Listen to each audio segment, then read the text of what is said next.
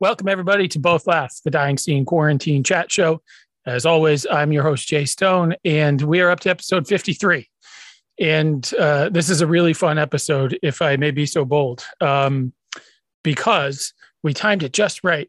And in fact, we were supposed to record this episode a day prior to when we actually recorded it, but we had to move it back a day because our guest just happened to be awarded the number one selling album in all of the United Kingdom, his home country. I, of course, am speaking about Frank Turner. He's got a brilliant new album out. It is called FTHC, which, if you've been a longtime fan of Frank's or the genre, you know that that stands for Frank Turner Hardcore. The album's got a bit of a double or perhaps even triple meaning, which we talk about on the episode. And this was a lot of fun.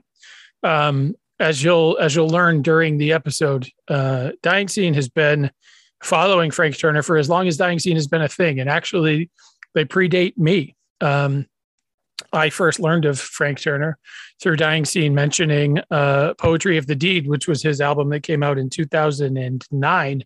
And coincidentally, it came out on my 30th birthday. So I remember thinking, oh, that's fun. That guy, and he's from England, and half of my family is English. So, he must be all right. Turns out he is. I started writing for the site about a year or so later.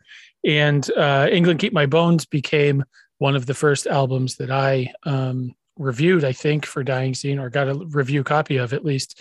And in my family, between myself, my wife, and my daughter, who was 3 when that album came out, we probably played the album 70 million times. We've been longtime fans of Frank Turner in this house. We've seen him a bunch. He's met my daughter a few times, been nice enough to say hi and take pictures. And it's been really cool to watch his rise and to sort of be there from, I wouldn't say the passenger seat, but, the back seat of a extended conversion van or something like that. Like, I feel like we've been along for the ride, and it's been a fun ride. We were there for a lot of his big events in this country. Our pal AP from the Dying Scene Radio podcast shot his show with Lucero at Red Rocks a couple of years back. I've been lucky enough to shoot some of, at the time, his biggest headlining shows, including at Agganis Arena here in Boston, Massachusetts. Shot him at Boston Calling, which was an outdoor festival, which was gigantic. And I think the first time I interviewed Frank was on the steps at City Hall Plaza in Boston, just prior to his going on stage at Boston Calling, and that was a fun time. If you're a longtime fan of Frank Turner, you've probably just skipped ahead past the theme song, and you're not even listening to me. But you know that Frank is pretty. He's kept track of every show he's ever played in numerical order. If I have done the same thing for all of the shows that I've been to, and also all of the interviews that I've done. And so Frank was number 30 back in 2014. He was number 53 back in 2015. He was number 63 the following year. He was number 114 just prior to Lost Evenings in Boston, Poetry of the Deed night, coincidentally. And now he's interview number 176 in my illustrious unpaid career as a pretend rock and roll journalist. It makes for episode 53 of Both Laugh. This might be my favorite episode to date. We had a lot of fun. We talk about the whole album, which, as I've said, is brilliant. It is quite a feat to get to the 9th album in your solo career and have that album be your best. And while I do have a soft spot for England Keep My Bones, this one's pretty good. It's the most punk rock, if I can use that word in air quotes that you can't see. It is the most punk rock record of his to date, at least as a solo record. It's got all sorts of influences that range that you can hear from Descendants to Black Flag to The Hold Steady. There's some clear, I think, Fat Mike influences on some of the tracks. It's got songs that deal with cocaine addiction. It's got songs that deal with anxiety and therapy. It's got songs that deal with his childhood and the particularly unhappy parts, like being shipped to boarding school It's got songs about his father, who many of you probably know came out as a trans woman and has been living as Miranda for the last several years, and subsequently has gone a long way to repairing his relationship with Frank. It's got a song called Wave Across the Bay, which is a hard song for me to listen to because it deals with Scott Hutchison, the lead singer of Frightened Rabbit, who took his life back in 2018. It's also got, I don't know, Punches and Perfect Score, and that combo may be my favorite combo back-to-back of any in the Frank Turner catalog. Punches is arguably one of my favorite songs by anybody. I know it's a little early to say that. It's got a song called Farewell to My City, which has him walking through London just prior to moving out of it. And it brought me to a weird headspace involving my own great-grandfather when he left London 100 years prior. It's a really great album. It's going to be on repeat for a long time in this house. It's going to get the hell toured out of it too over the next couple of years. Be ready. If you're listening to this on Monday, which is President's Day in the United States, which is a bullshit holiday, I will give you that. There's a big announcement coming tomorrow. Let's put it that way, on Tuesday. It's going to be huge. It's going to be massive. You're going to want to be paying attention if you're a Frank Turner fan. But for now, here is episode 53, Both Laugh, the Dying Scene Quarantine Chat Show. It is coming to you right after the intro music. If this is your first time listening, our intro song is music by a band called Kali Masi. They're from Chicago. They're one of my favorites. It's a song called Hurts to Laugh. You should get their last album. It's called Laughs. It came out last year, and it's effing brilliant. Check it out.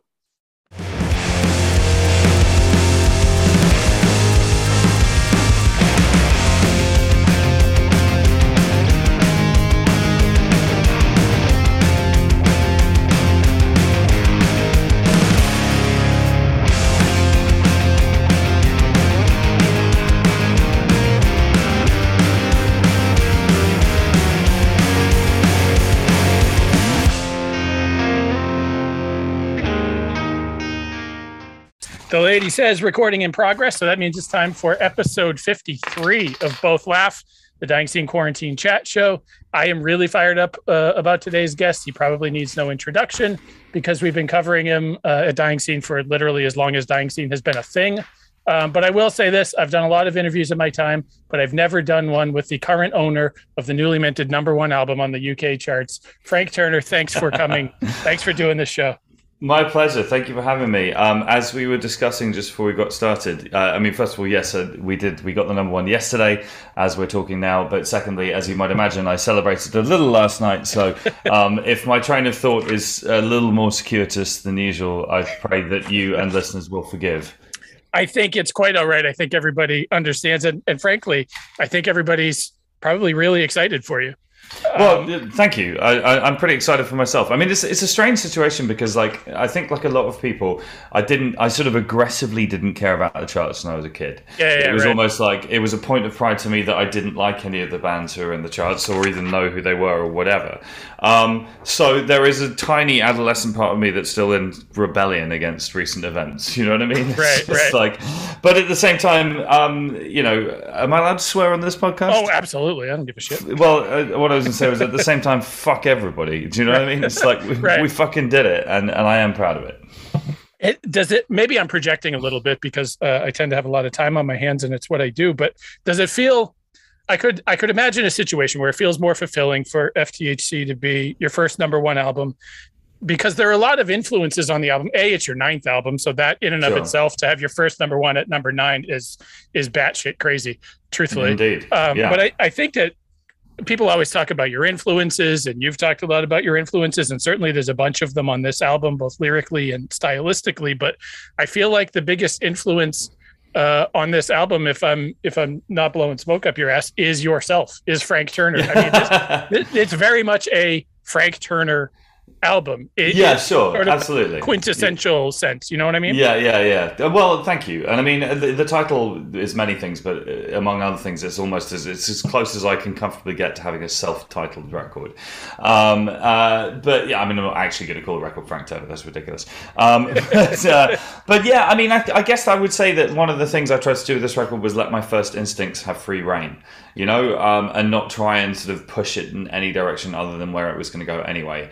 And just for a lot of my career, I've made music that's kind of punk rock with an adjective attached to it. And there's a lot of times when I'll walk up to an idea and then deliberately try and sidestep it one way or the other, just sort of to make sure I'm not doing anything too obvious, I suppose. Right, and this time around, it's not that I think this is an obvious record musically, but it was just like, stop trying to make it weird. Do you know what I mean? Stop trying to stop trying to kind of just change it up for the sake of it or whatever. It was like, just let it go, let it be how it wants to be. And it was a really satisfying experience. I also think that the end result is not particularly generic or obvious, which is kind of a relief almost in a way.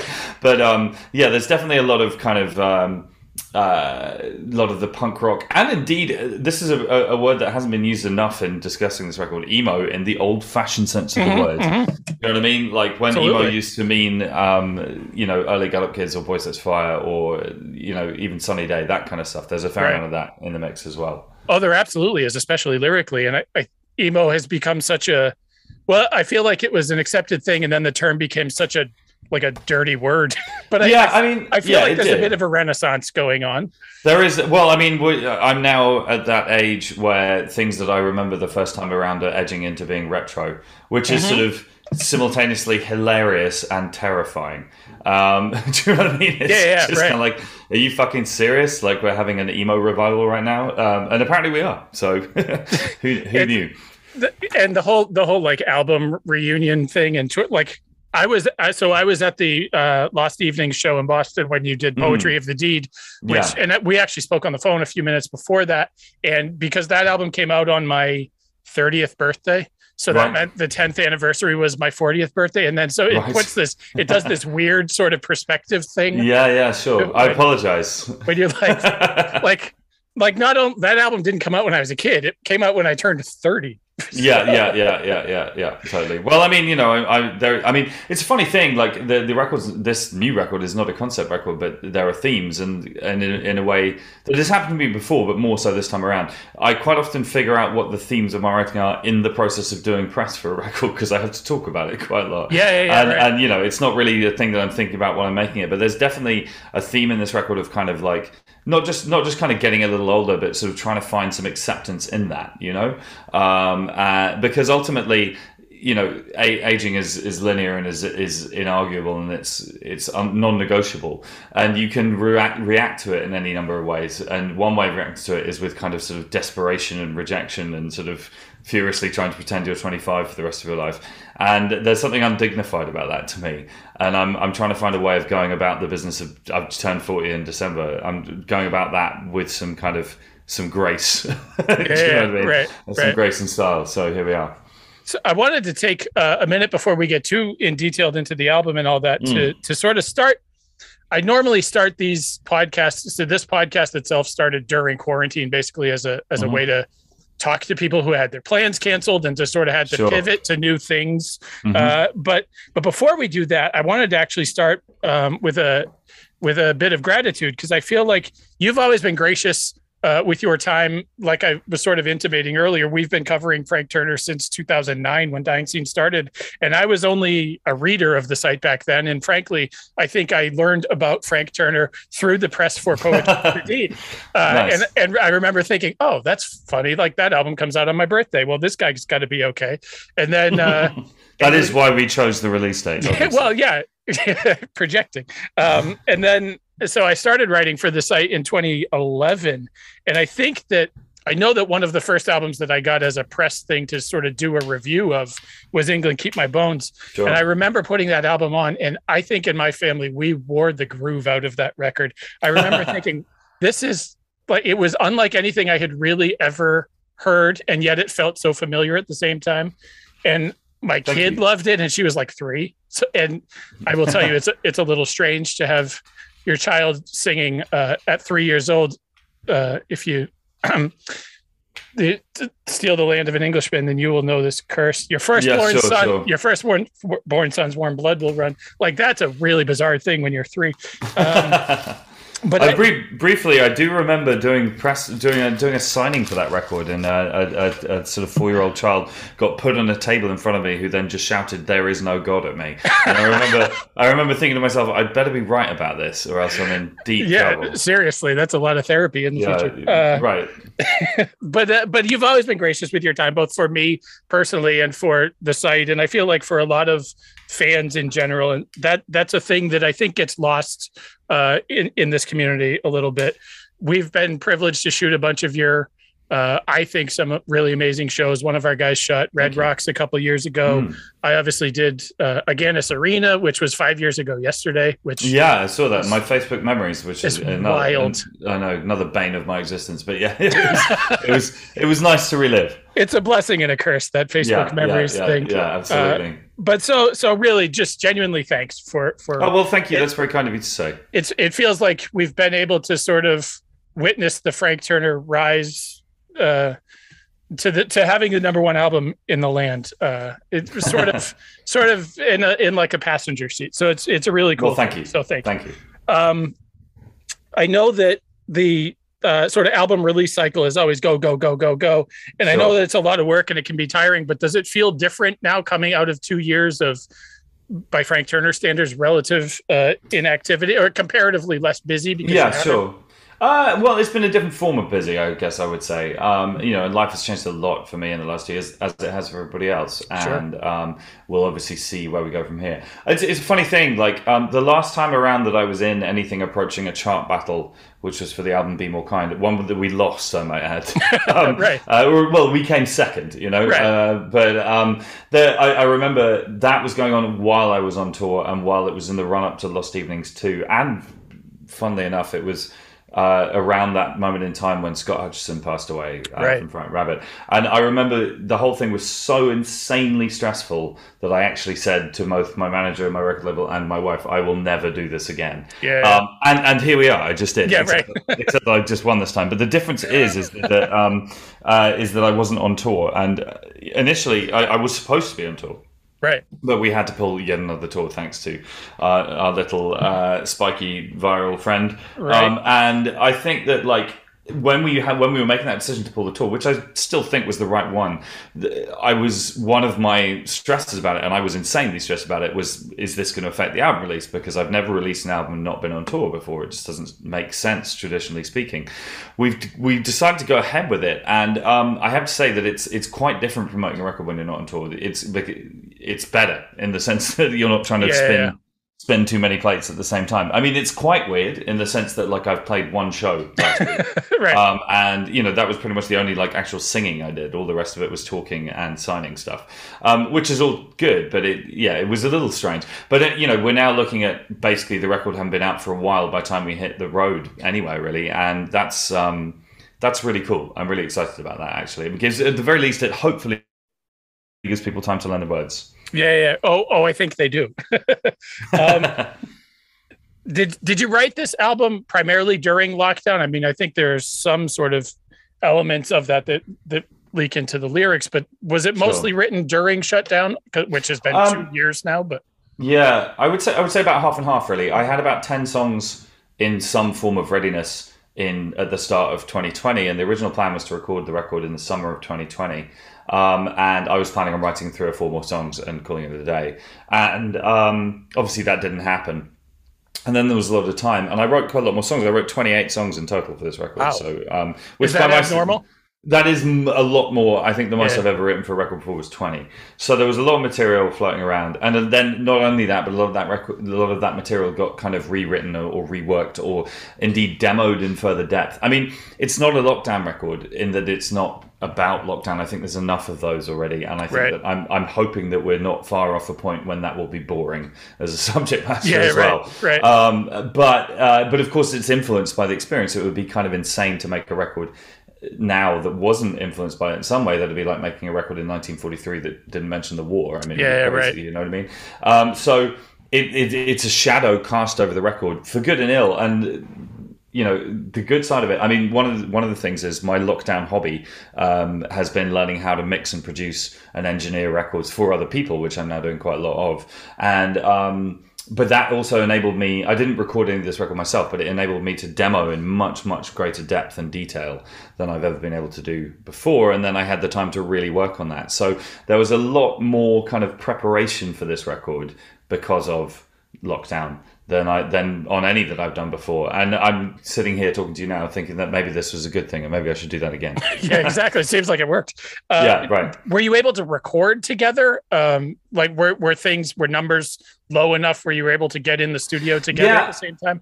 It was a very, very odd experience recording, but one that sort of surprisingly turned out to be quite good. But essentially, so I parted ways with my long-term drummer in 2020, which is a sadness, but there it is. And basically, I'd always been planning on making the record with Rich Costey, who I made Tape Deck Heart with in 2012. And, we couldn't be in the same room because we couldn't get to other sides of the Atlantic, but we put together a remote recording thing. So me and the other three guys from Sleeping Souls were in a studio in Oxford, UK, which had lots of lovely equipment and the fastest internet known to humankind.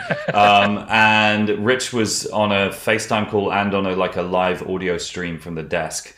And then for drumming, we had a cast of different drummers for this record. So we had Elam Rubin from Nine Inch Nails played the majority of it, but also Dom from Muse and Jason from Death Cab and that kind of thing. So, weirdly, I've never met anyone who played drums on this record. That's wild. Isn't it? But so I was thinking to myself, how is this going to work? Is this going to be totally artificial? Is there going to be any kind of vibe or whatever? But actually, it was really focused. It was partly focused, I think, because I did so much preparation work. We actually basically started with the session files from my demos and just replaced the parts one by one. Thereby keeping, the song structures and arrangement and stuff largely intact, which I was really happy with because it, in a way, that gave me more control of the process somehow. Do you know what I mean? It was just the song goes like this. Let's make it sound good. But also, it was focused because you can't fuck around basically when you're on the other side of the Atlantic, when you're 3,000 miles away. You can't waste half a day experimenting with some weird old guitar you found in the cupboard before deciding this is a complete waste of your time. And you can't spend the morning showing some of the funny cat videos you found. Right. It's just once all of the machinery is working and we're up and running and the live link is live and all that kind of thing, it's let's get the fuck on with it, and record it well. So, it was, I was sort of surprised, but it came good. So just so I have the picture correct in my brain, so the actual Rich Costey was on our side of the Atlantic. He's in Vermont. He was in Vermont. Yeah, and we had him on we had a laptop on top of one of the speakers that had his face shining back at us the whole time, and then he had a high quality audio stream coming out of Pro Tools or whatever, and it was funny. I mean, we had this gag about that, which in fact, now that I think about it, you were also unlikely to get. There's a quite obscure British TV show called Red Dwarf that features, which is on PBS over here. Sure. Oh, really? Have you seen it? I have seen episodes. I certainly don't watch it regularly, but I know that it exists. Yeah. Yeah. There's a character who is the computer on the spaceship who's called Holly, who is just a disembodied head that tells people what to do. And so we started calling Rich Holly, which was funny, not least because he had no idea what we were talking about. Sure. And, which of course entertained us no end. So Holly he became. That's got to be a difficult task for him to not be in the same room. And I say that as somebody who's been in sort of Zoom meeting purgatory for work for the better part of the last 2 years. Oh, of course. And knowing how distracting everything is when you work from home and how tough it is to focus on your computer screen. That's a lot of work for him to even just stay focused and be apart. Absolutely. I mean, I think one of the things I found interesting about it, so that, as I say, this is the second record I made with Rich. I have an awful lot of love for and pride in Tape Deck Heart, but the experience of making it was pretty grueling. I felt like I was beaten up, basically. But I mean, and part of that is that I'd never been produced by somebody at Rich's level before. Before that, I made all my records with my friends. But also, and I think I can say this without Rich violently disagreeing, he didn't really know who I was. It was my fifth record, but I think he sort of came at it like I was some kid who just got signed. And there was a bit of a sort of culture clash about that. What was really interesting and cool for me this time around is that in the intervening time, I've grown better to understand what Rich's methodology is and who he is and why he's doing what he's doing. And I think he respects me as a songwriter much more than, I'm not saying he didn't respect me as a songwriter before, but like there was much more kind of mutual respect. And I think without that, it probably wouldn't have worked. But there was a fair degree of trust on his part that I knew what I was driving at. So, he would be on the call most of the day, but there might be a moment where it's like we need to just nail a guitar part or something, and he'd check out for 20 minutes while we got it down, because he knew that I was also paying very close attention to what was going on. Were you sort of live streaming while the drummers like Ilan were recording their drum tracks and giving them ideas, or did they just essentially record to your demos? Or they mostly just recorded to the demos. I mean, I checked in for a while on Ilan's session, and then kind of realized I didn't really need to. Right. He's a monster. That dude's going to go far. Whew, he's got a bright future. He can play the drums. I mean, there was an entertaining moment. He was in LA, Rich was in Vermont, and I was in London actually listening to a drum session, which is mental in itself. Right. But Rich and I were having a sort of private chat outside of the Zoom call, and Rich sent me a message and he said, "I'm going to call social services on behalf of his snare drum. I feel like we've passed the point of consent here."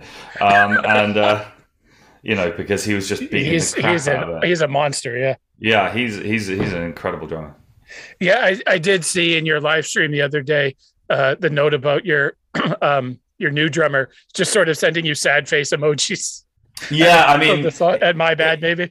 Yeah, it was my bad. Yeah, absolutely. I mean, Callum is an incredible drummer and actually quite a big fan of Ilan's work. So it's lovely actually, his reaction to the news that we weren't going to be able to figure, because he still joined like halfway through the making of the record. Oh, okay. And it was just kind of like, we've kind of done the drums on this already. And he was like, "Oh, no problem. Who played, just out of interest?" And I said, "Ilan Rubin." He said, "Oh my God, he's my favorite drummer." So that was a nice piece of serendipity, you know? Yeah, right. And indeed, for the record, Callum has absolutely knocked them all out of the park now, and I can't wait to be playing them live. You've been a songwriter who bears a lot of your soul, so I think that part is obviously consistent on this album. But it seems like you dug exceptionally deep and touched nerves that maybe like you hadn't really done before. Absolutely. And maybe that's one of the things that stands out about this album as being, in my opinion, really one of your best. I will always have a soft spot for England Keep My Bones because of like how we just played it out in this house. But sure. This is but me too. Yeah. But you've got songs about your family and your schooling and Miranda and dealing with anxiety and not just getting but staying married. And what was the first song that you wrote for this album, and did that sort of dictate the theme of it just kind of diving into all of the dirt and making something out of it? That's a good question, actually. I think I'm right in saying the first song I wrote for this record was A Wave Across a Bay, just because that song kind of arrived almost fully formed not long after Scott's passing in 2018. So that song's been around. And there was a moment in time when I think that might have just been a standalone single type affair. But in the end, it became part of the record. And I'm happy that it did. I think that's the right way of doing it. Yeah. I guess I'm perhaps that song... That felt like a good one, if I may be so bold, when I finished it, and it has a kind of a brutality to it, a kind of rawness to the emotional approach, which I enjoyed. And like my last two records were both kind of detours, should we say, consciously made, and of which I remain extremely proud. But there was a kind of electronic pop politics record followed by a history podcast album, and almost in a way, they in retrospect they act as palate cleansers. I had time to kind of now come back to writing more autobiographically with some freshness. Also, the nature of writing autobiographically is that it's quite context dependent, and this is a record written at this moment in my life, and therefore necessarily it will be different from others, I guess. And then the final thing I say is that once again, having all the time in lockdown, it was like, I was sort of considering the merits of writing some stuff about childhood, and then it was like, well, fuck it. If we're going to do this, let's actually do this. Let's really dive into this. So I think Wave Across the Bay was the first. I think Non Serviam was the second, actually. That song's been, or at least that riff has been around for a while. Which that's an interesting push and pull, those two songs, if you were to play them back to back. Yeah, sure, absolutely. I mean, I think the Non Serviam riff was a bit of a breakthrough moment in the sense that I wrote it and immediately thought, well, that goes on the side project pile, or whatever. Yeah. And then thought to myself, well, why? my fucking album. I can put what I want on it, you know. That was kind of cool. And I think that was the moment where it was just kind of like what everything I was saying earlier about not trying to second guess my instincts and all the rest of it. It was just like, let's just let songs happen in the way that they feel like happening. And it went from there.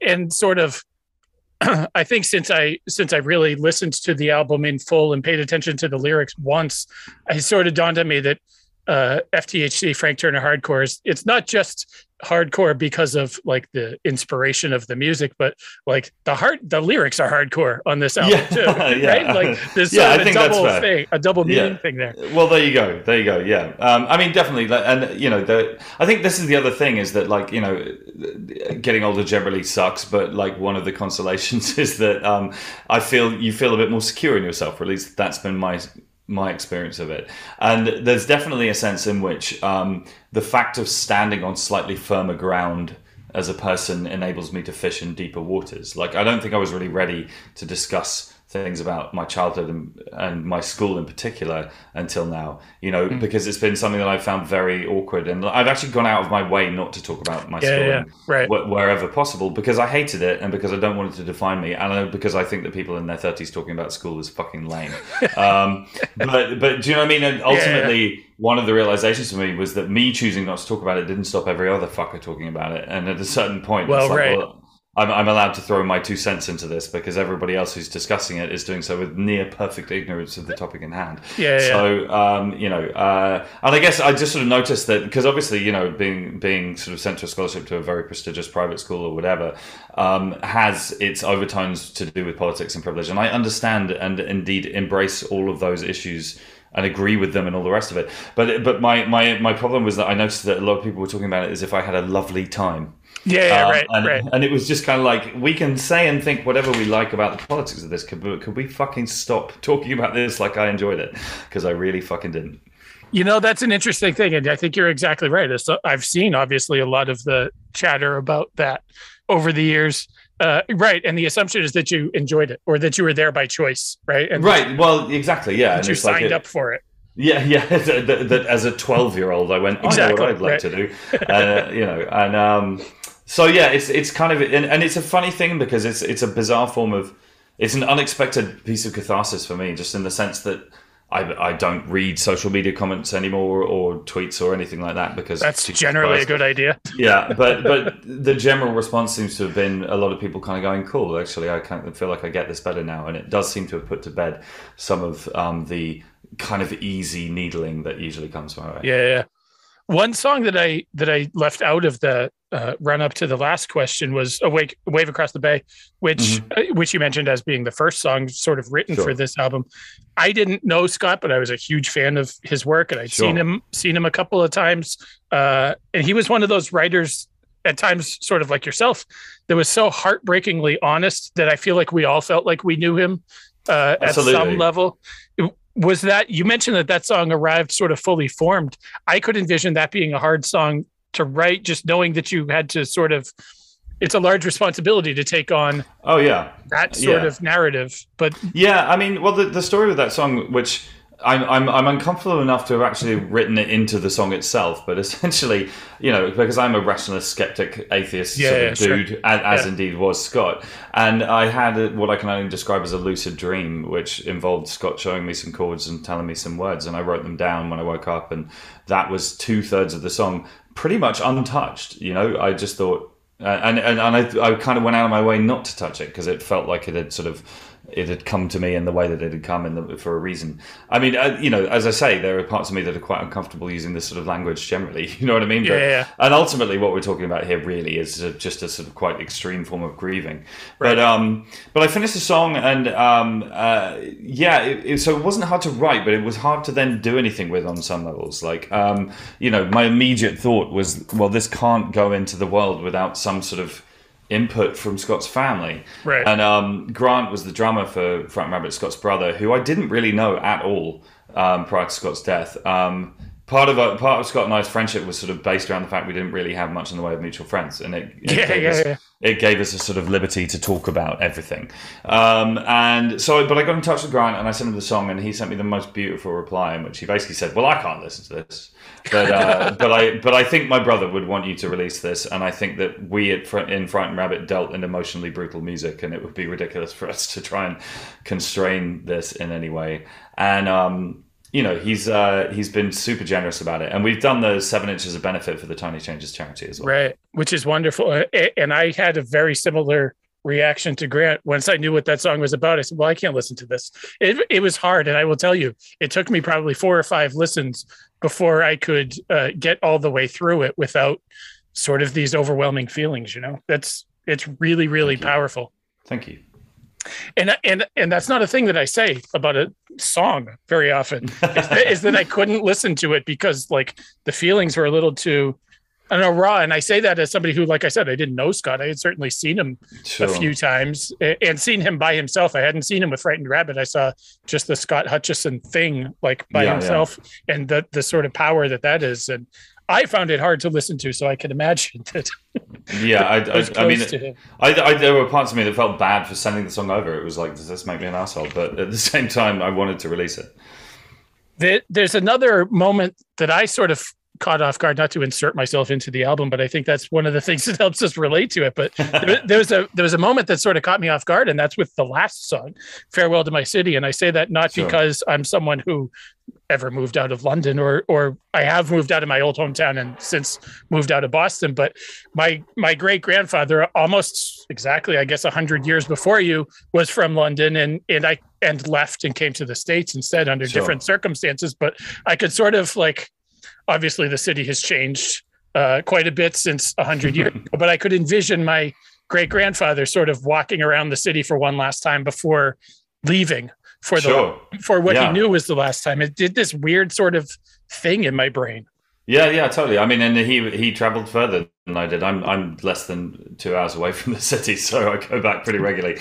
But it's, I mean, the song is a breakup song to a city, was the sort of intention behind it.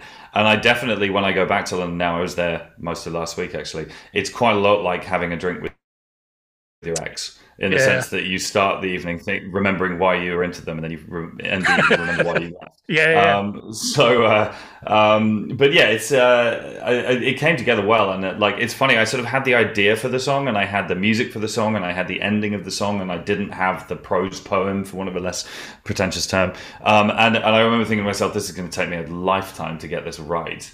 And then one day I had a meeting in town, and this is just before we left North London, and it's about a 40-minute public transport journey home or about a 3-hour walk. And it was a nice day. I had nothing else on. I thought, fuck it, I'll walk home. And then as I was walking, realized that I was sort of almost walking an autobiography.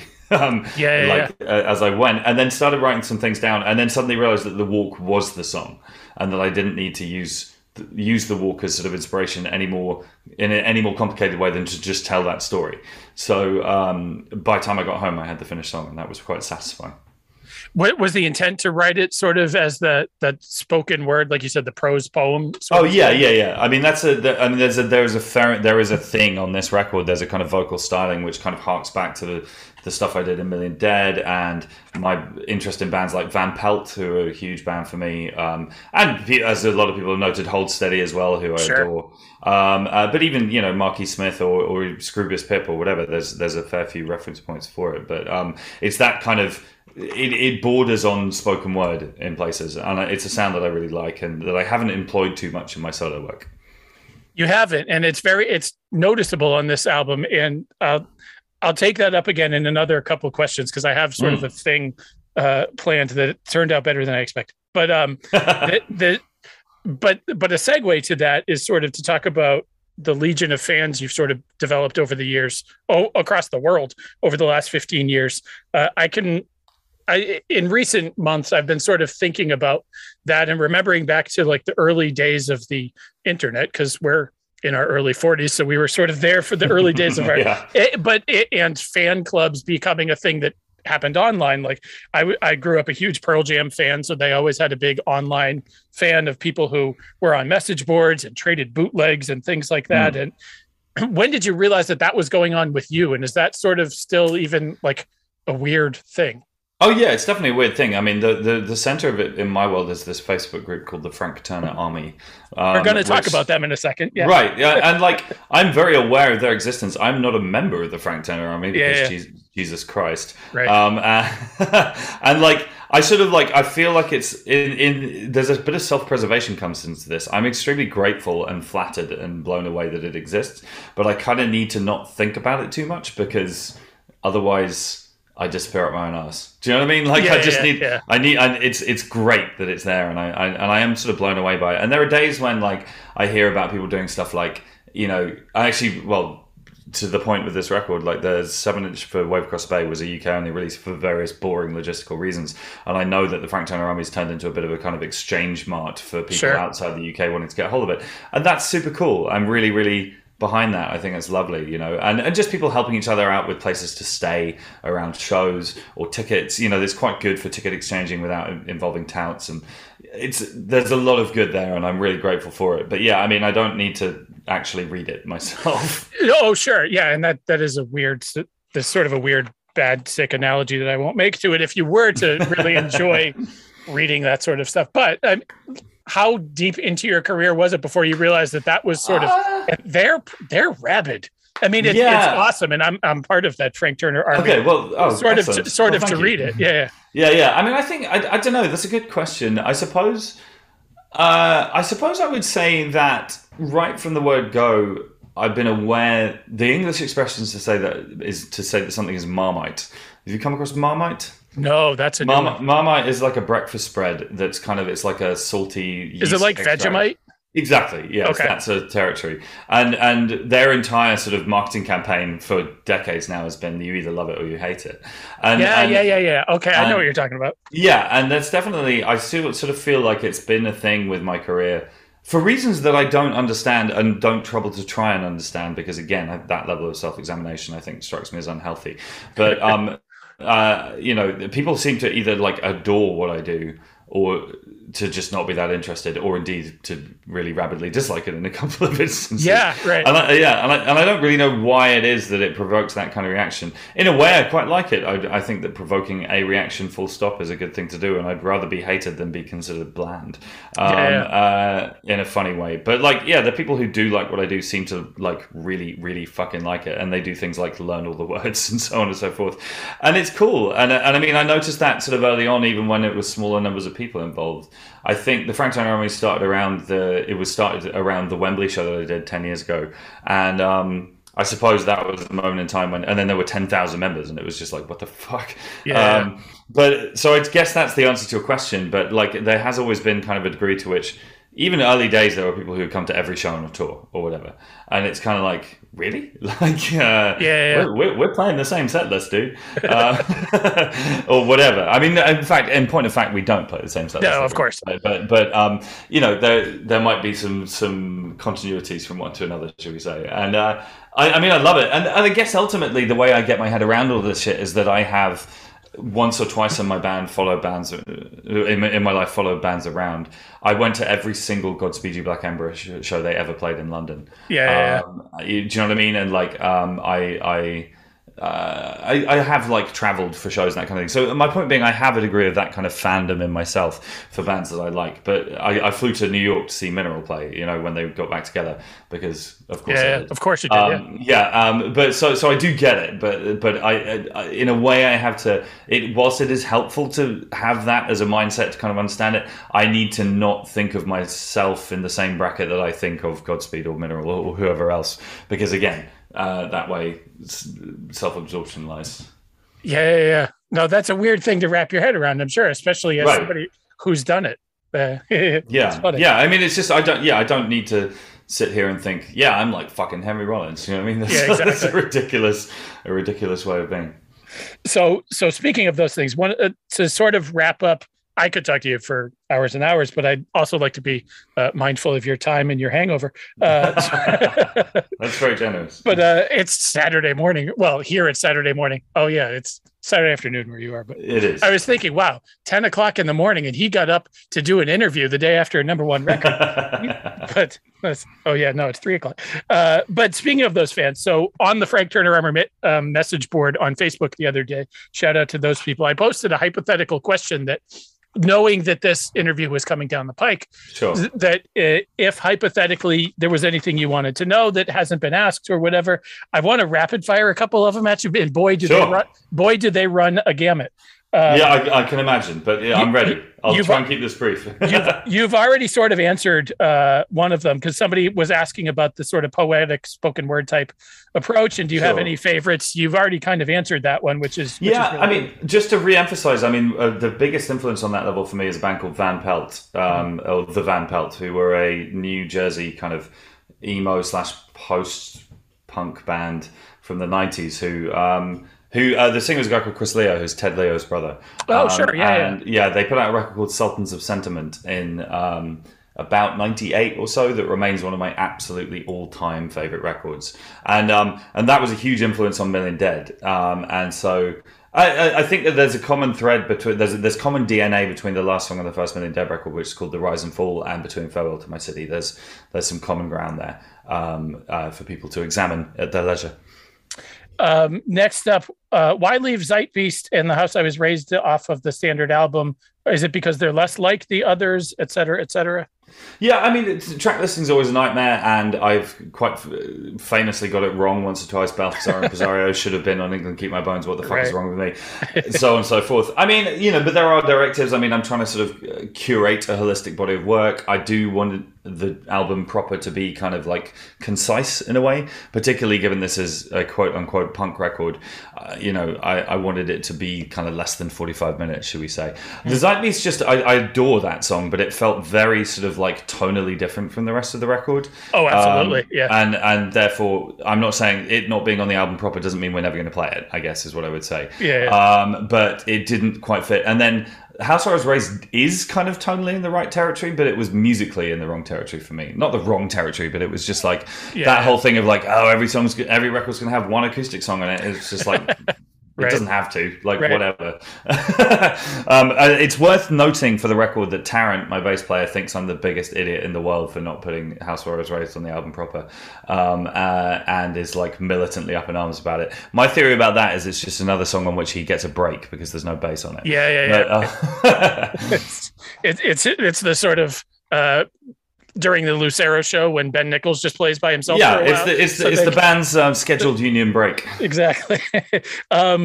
Another one, you've done a lot to help struggling venues and record stores, but have you given thought to helping struggling bands open for you on tour? Because somebody has probably wanted to plug their own band, but yeah, sure. I mean, well, it's a difficult one because, like, I mean, I mean, first of all, pandemic aside, like, I do my best to like help out upcoming bands, mainly because people did that for me, Absolutely, and also because I like to curate a good bill for a show. I don't want people to have to suffer through two bands who are shit who bought onto the bill or something. Right. So, I mean, I'd like them to see bands that at least I think are killer. I mean, it's a difficult one.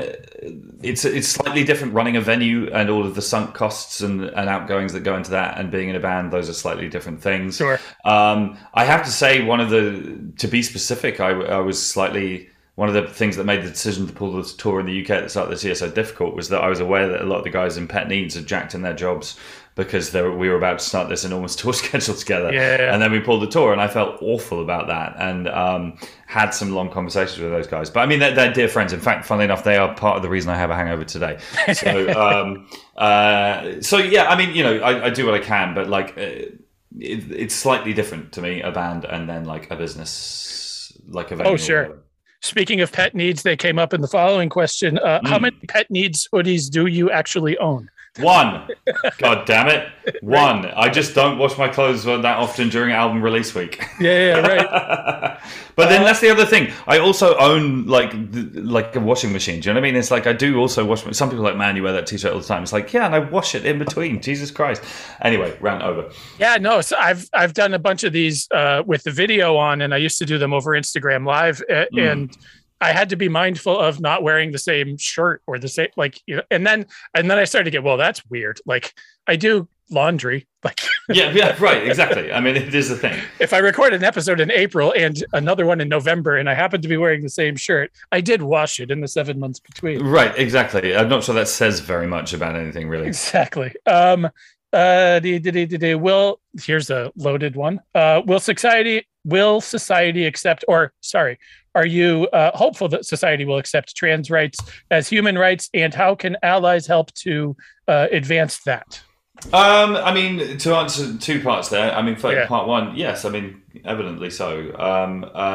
It's an interesting moment in time, actually, because, like, in my bubble, and we all exist in bubbles, in my bubble, it's not really something that has a huge amount of debate around it. I don't really know anybody who's, like, opposed conceptually to trans rights. That said, that demonstrates the fact that I live in a bubble, because self-evidently, exactly. These people do exist, and, like, you know, everybody has those moments when you peek out of your bubble and you realize that that's not the case everywhere, particularly not outside, you know, the West, should we say, more broadly speaking. And so there's clearly work to be done there. In terms of being an ally, I suspect I'm the wrong person to ask, because, you know, I'm no expert on this kind of thing. I think that, I mean, obviously, you know, in your personal interactions and stuff, trying to be a decent human being, trying to kind of embody the values that you believe in and all those kinds of things are important. I mean, you know, there's a part of me that feels quite strongly like the issue of trans rights, like so many of these things, is just about decency, ultimately. Sure. Do you know what I mean? Yeah. And I do my best on that level, probably with vast gaping failings like anybody else. But, but, you know, I suspect that I don't think that the world needs me to be the person leading the conversation about trans rights, you know, because that's not my experience. My experience is to have a trans family member and a bunch of trans friends as well. And I listen to them. And I think, you know, this is, as with all these things, it's like I'm not the person who should be leading this conversation. You know, what I would like to do is kind of create space and time and platforms for people who can talk about this with knowledge. In specifically, you know, we work and pointedly for the question in hand, I do a lot of work with the Ally Coalition, you know, and that seems to work to me because ultimately I'm providing a platform for them to speak with knowledge about the subject at hand, and you know, then I get it the fuck out of the way and shut up, basically. I think that is probably the best answer for guys like us, for middle class white guys, like, listen and shut the fuck up and get out of the way. Just stop trying to fucking, it's just like, oh, feminism's in now, cool, well, here's what I think about feminism. It's like, stop talking, for the love of God.